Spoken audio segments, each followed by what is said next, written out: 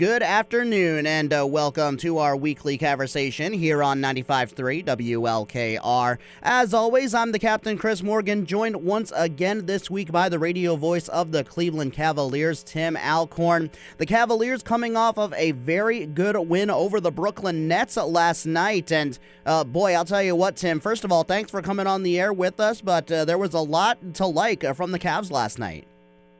Well, first of all, Chris, thank you for having me. Always good to get together every week with you on WLKR. You're right, some real positives out of that game last night. Cavaliers made it interesting coming down the stretch as Brooklyn made that run, but for the most part, an outstanding ball game.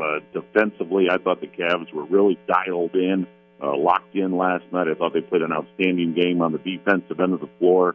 Offensively, Donovan Mitchell was at his all-star elite level. He just played a tremendous game. The ball was moving. So to come into Brooklyn and beat a Nets team that was really hungry for a win, they needed a win as far as the Eastern Conference race is concerned. Very impressive by the Cavs last night. Very impressive indeed, and Darius Garland, another good night for himself as well. But the big thing for the Cavs, especially recently, we talked about it going into the season, Tim, about how a lot of people were expecting Evan Mobley to take that next jump as a player getting into his second year in the NBA. And boy, especially recently, he has not only taken that jump, but I think really exceeded those expectations and has really become a key force for this Cavs team. Yeah, great point, Chris. Certainly his game is expanding, especially on the offensive end. Usually when guys come into the NBA, they're more ready on the defensive end of the floor. It's just more of a fundamental aspect of the game. It's the offensive game that has to develop. And if you look back to where Evan was last year at this time to now this season, he's made a big leap forward, especially in his low block play. He's built up his strength. He spent a lot of time in the weight room, so he's now not that he was afraid, but he's certainly more aggressive in going into the lane with that hook shot or with that turnaround bank shot, whatever the case may be. And he's a guy that the sky's the limit as far as his potential. He's just starting to scratch the surface as to how good he can be. And another guy that's really had a really nice stretch lately, too, Caris LeVert coming off the bench, leading that second unit. My goodness. You can't say enough positive things. I know Jim and I are running out of superlatives during the broadcast. I mentioned to somebody last night, I think in the last 5 to 10 games, Caris may have put together the best stretch for the Cavaliers. He may have been their best player overall in that stretch because he has done everything. He has scored the basketball. He has defended. He's made steals. He's made outstanding assists. Caris LeVert is playing at a level that has been very impactful for this team. And certainly, as I mentioned on the air too, Jim, he's a playoff type of player. He's going to even have more impact during postseason basketball because the game slows down. It becomes a half-court game, and Caris LeVert is a guy that thrives in that situation. So he's hitting his peak this year at exactly the right moment. And I think, Tim, my favorite thing about Caris right now especially is that versatility, and no matter what role the Cavs are willing to put him in on any given night, he's more than willing to step up and be whatever they need him to be. I mean, just last night he played 31 minutes compared to Isaac Okoro's 20 minutes. I mean, Isaac was kind of struggling from the field a little bit, had a bit of a rough night, but Caris was right there to pick up those minutes and get a few more on his end and took advantage of it. Well, Chris, I think that speaks volumes to the character of Caris LeVert and to the coachability of Caris LeVert. He's all about winning.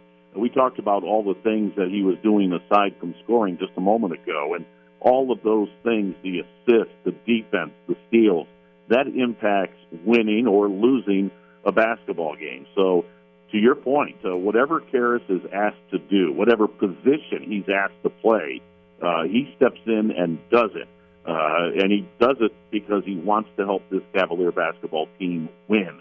And as the evidence recently shows, when Caris is doing those things and doing them well, the Cavaliers do win. They absolutely do. Talking with the radio voice of the Cleveland Cavaliers, Tim Alcorn, for our weekly conversation today. The Cavs get another one against Brooklyn coming up tomorrow evening. Going to be another close game, I think. Brooklyn still kind of fighting for their playoff lives. But in terms of the Cavs, still in that number 4 spot in the Eastern Conference and inching ever closer to clinching a top 6 spot, something that they wanted to do coming into the year, just getting ever closer to getting that goal realized. Absolutely. Big picture-wise, if you go back to training camp and you go back to preseason, the primary goal was to stay out of that play-in tournament. Let's get to the top 6, and so the Cavaliers have done that.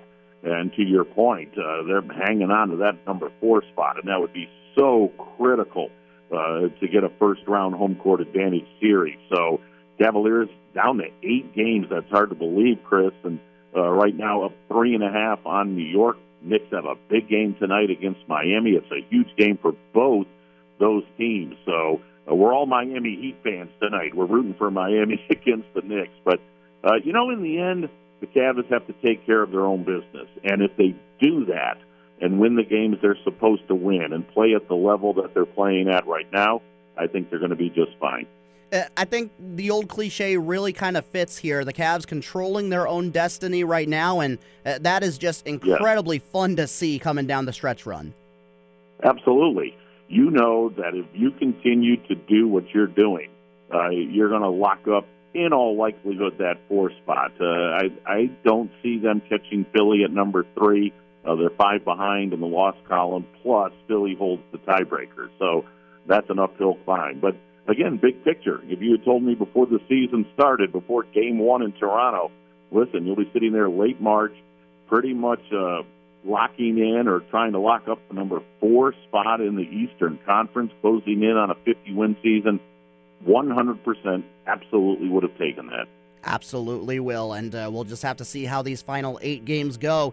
But with that, we'll go ahead and let you go for this week, Tim, but thanks for coming on the air with us once again. Have a great rest of your day off here up in the city that never sleeps, and a great call tomorrow night in Brooklyn, and we'll talk to you again next week.